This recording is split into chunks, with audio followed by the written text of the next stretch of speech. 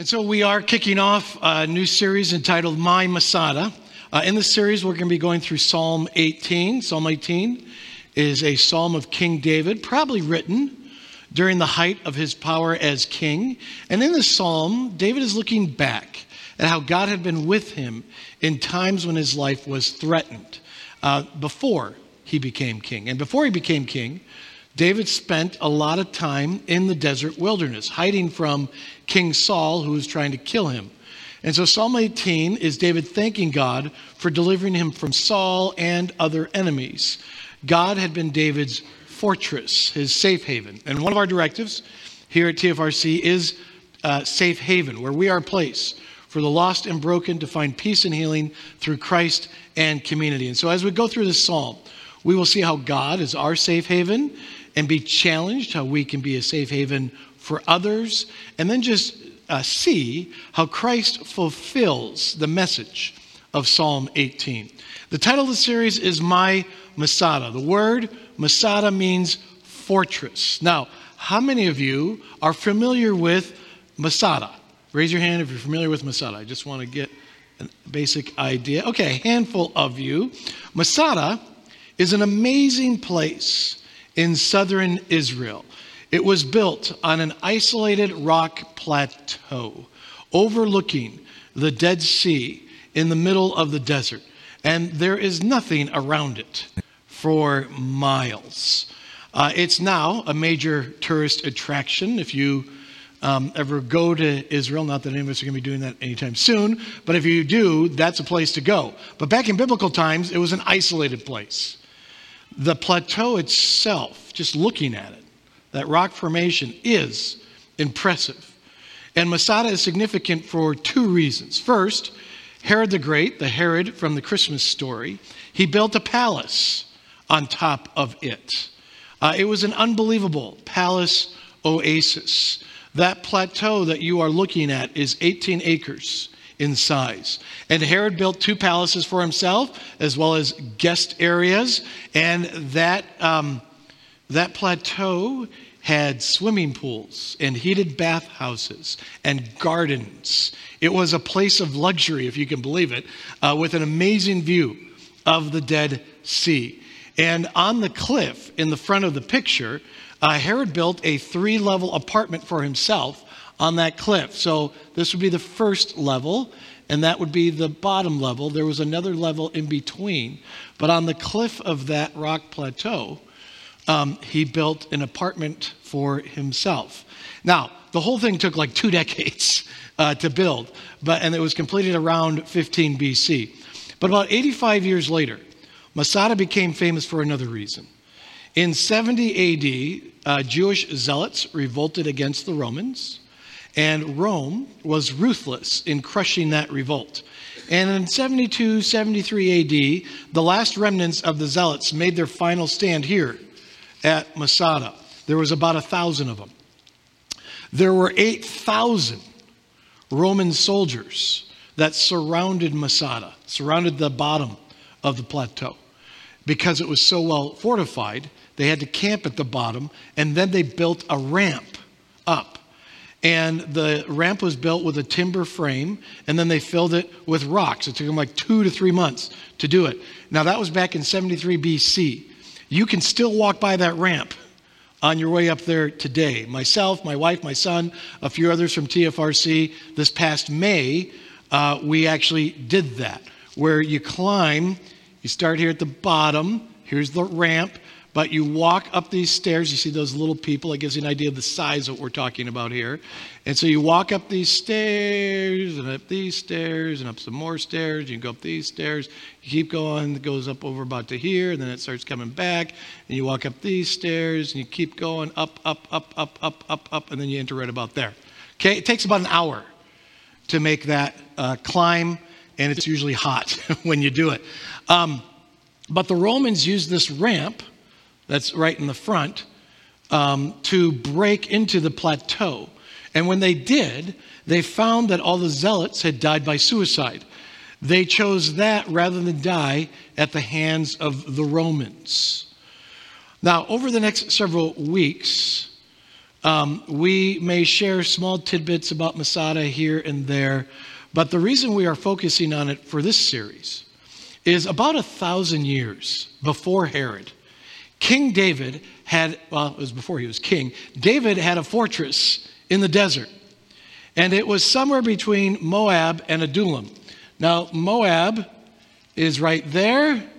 Adullam is about 10 miles just to the west of Hebron. And you'll see, here's Masada. And somewhere in this region here, he had a fortress. And Masada is in that region. And you can read about David's fortress in the desert in places like 1 Samuel 22 and 1 Samuel 24. It doesn't elaborate on it much. It just makes a quick passing reference to it. But he had a fortress in the desert, and some people think that Masada was the location. Now, Masada comes from the Hebrew word Masuda. Both of those words mean fortress. And so regardless of whether or not Masada was the location of David's desert fortress, it still gives a great picture of what it means for God to be our fortress. Now, the scripture for today is Psalm 18, verses 1 to 5. You can look it up on your phones, or you can look it up in the Bible. It's about halfway through the Old Testament, the book of Psalms is.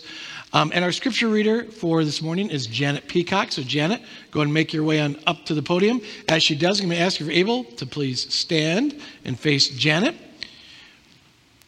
And I want you to pay attention to the language used in the psalm and see how the pictures that you just saw from Masada match some of the language.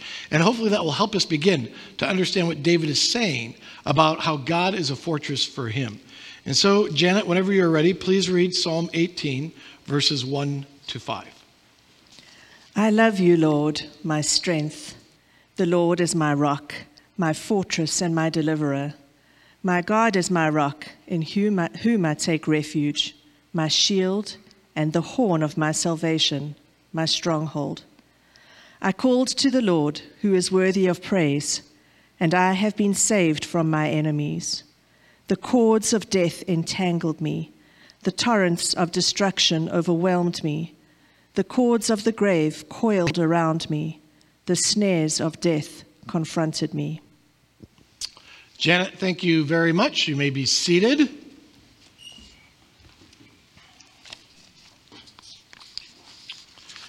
Now, I'm going to walk backwards through these 5 verses and begin with the dangers that David was facing, because the dangers he was facing were no small matter. Just listen to him again real quick here. The cords of death entangled me. The torrents of destruction overwhelmed me. The cords of the grave coiled around me. The snares of death confronted me. David is not praying for a good grade on a test. He is not praying for a job promotion. David is literally facing death, destruction, and the grave. Many of you are familiar with the David and Goliath story. And when that happened, the king of Israel was King Saul. And after David defeated Goliath, that made him famous among the people, but it also made him highly regarded by Saul. But as his fame among the people increased, he became so popular that his popularity rivaled that of the king. And so Saul eventually saw David as a threat to the throne. And so Saul set out to kill David. And David would spend over a decade on the run for his life. He hid in the wilderness, in foreign cities. He even hid among the Philistines. The Philistines were the people that the Israelites were fighting. When David killed Goliath, Goliath was a Philistine champion. And so for the fact that David would even hide among them shows you how bad things got, that he was so desperate that he thought it was safer to hide among the people whose champion he killed. David spent over a decade of his life on the run. And that entire time, he was always bumping into some kind of danger. He would avoid one situation just to bump into another one. And David would overcome one threat and have to face another one. There was always something that David had to cry out to God for. Always something. which I'm going to guess all of us can relate to, that there is always something, there is always something that we need God to help us with. We take care of one problem, and there's another one that pops right up. Or, more likely, we're in the middle of dealing with a problem, and 2 or 3 more pop up. Challenges, threats, dangers of this world never stop coming. And Jesus, he was very familiar with this reality. The reality that there will always be something causing distress. Right before Jesus went to the cross, he told his disciples, John chapter 16, in this world, you will have trouble. Now, we need to be reminded that just because we follow Jesus, that doesn't mean we won't have trouble in this life. Jesus tells his disciples to expect trouble. So when trouble hits, followers of Jesus should not be surprised. And in one sense, this can bring comfort. Because if David had years of his life of threatening trouble, and if Jesus said that we will have trouble, well, then when we experience it, we don't have to think that we're cursed or that we're outside of God's favor. It is to be expected, which is the reason we need God to be our fortress, because there's always a threat. There's always something. The dangers are never ending. I'm reminded of the story Jesus told about building your house on a rock or building your house on the sand. And in that story, he says, when the storms come, not if the storms come, but when they come. You know, storms sometimes come. There is always a danger. And for David, the dangers were real and life-threatening. So he faced real dangers, and David called out for deliverance. Going back to verse 3, where it says, I called to the Lord who is worthy of praise, and I have been saved from my enemies.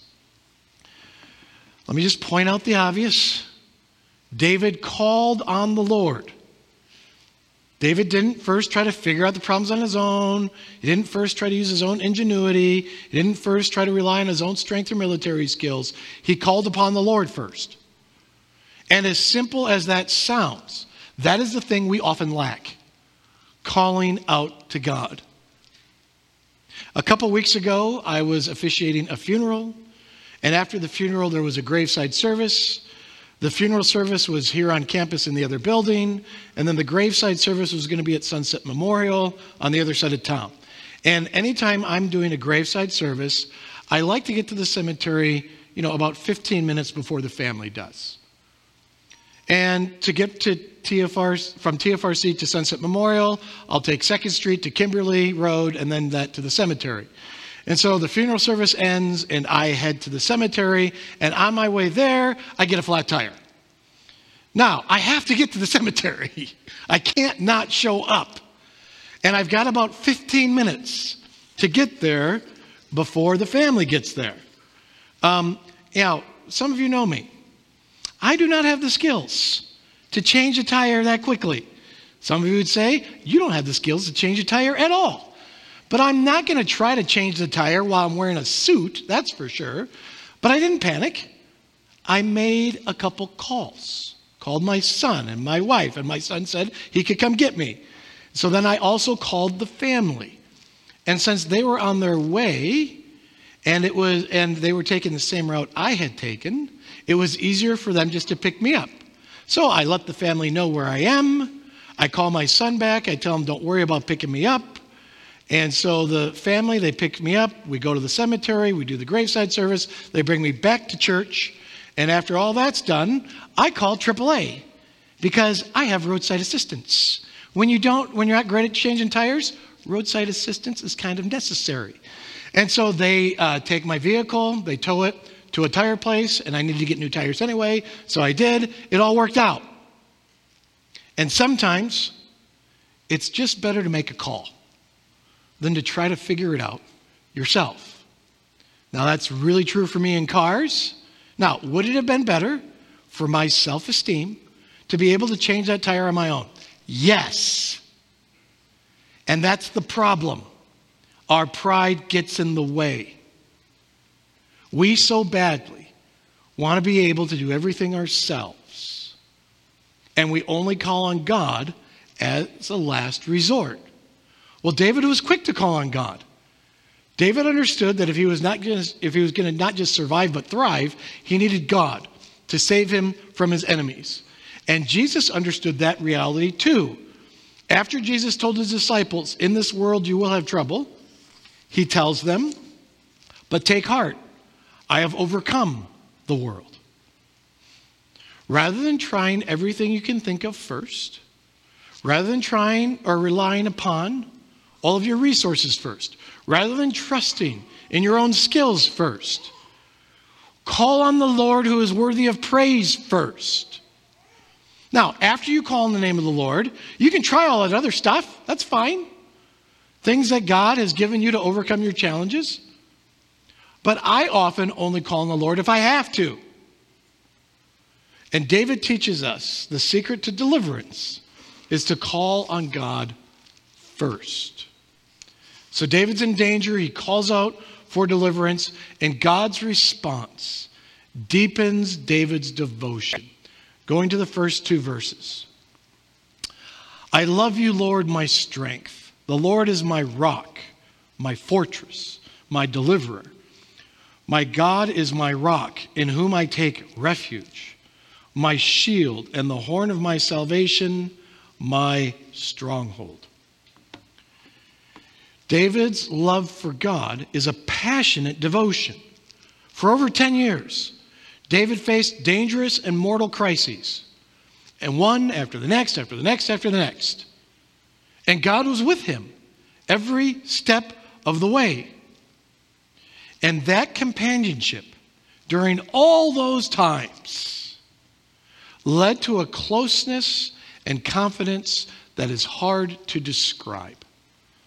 Some of us have lifelong friendships that started when we were kids. And we've been friends our whole lives through thick and thin.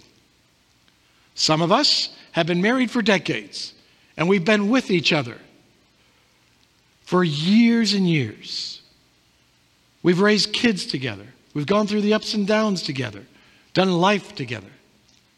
Some of us have worked with the same people for years. Been through all sorts of work, trials, and tribulations. And looking back, we can laugh at some of those things that we've been through. But whether it's family or friends or coworkers, when you face challenges and obstacles together, it binds you in ways that are hard to describe. Rich, deep connections. That is what David felt for God. And he elaborates on what God has been for him. And what I love about the language that David uses in verse 2 is how concrete and tangible it is. And let me explain what I mean by that. You can tell if something is concrete or tangible if, when I say it, you can actually picture it. Versus something is abstract, it's hard to come up with a picture right away. Let me demonstrate. Okay, some abstract ways that we describe God. God is love. Can you come up with a picture of that for me? God is good. Can you come up with a picture of that for me? God is merciful. Do you have a picture for that? It's harder to come up with those pictures because those are more abstract thoughts. Versus, and go ahead and close your eyes. Just humor me for a second. Close your eyes because there are some things I want you to try to picture. And you should be able to picture it very easily and quickly. So close your eyes. No one's going to do anything mean to you. God has been his rock. You got a picture? God has been his fortress. Got a picture of that? God has been his shield. You got that picture?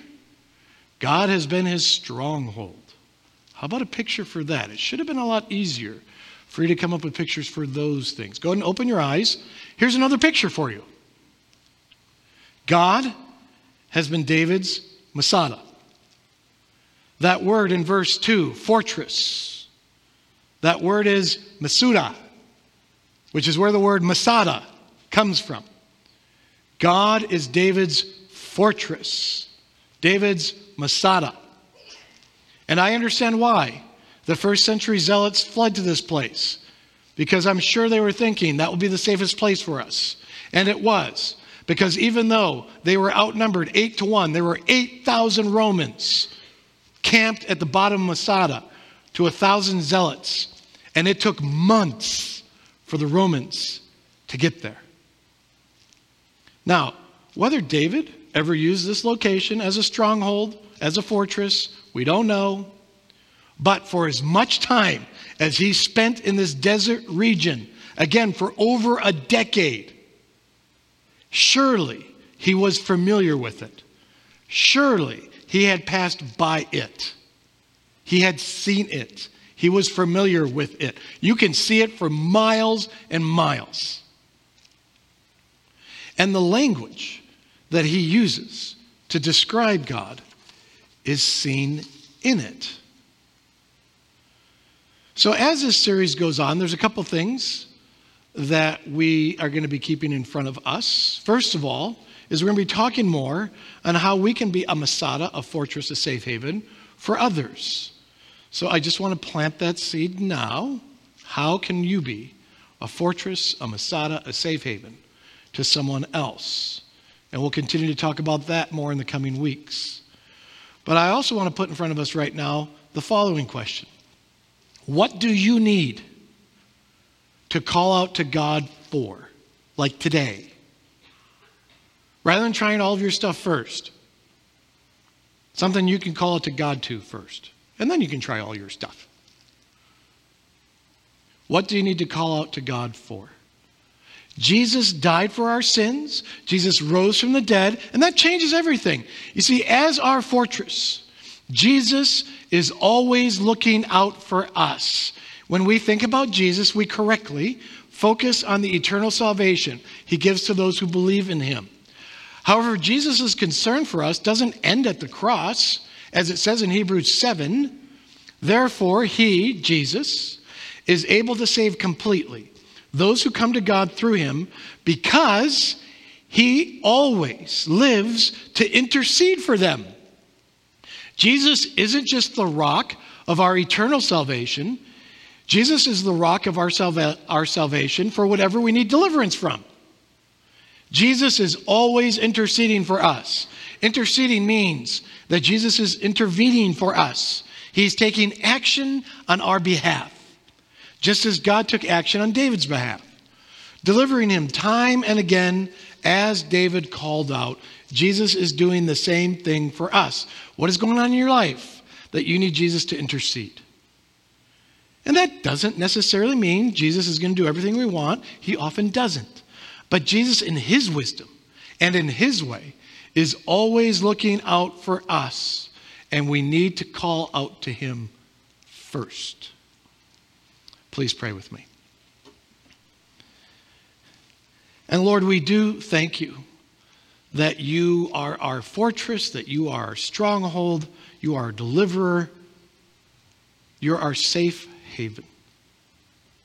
And Lord, I'd ask that you'd bring to mind to each of us what it is that we need to call out to you for. And Lord, we thank you that Jesus is always intervening for us. And Lord, I'd ask that you would open our eyes to help us see that truth. And it's in the name of our Lord and Savior Jesus we pray. Amen. Receive God's blessing. May the grace of the Lord Jesus Christ and the love of God and the fellowship of the Holy Spirit be with you all. Amen.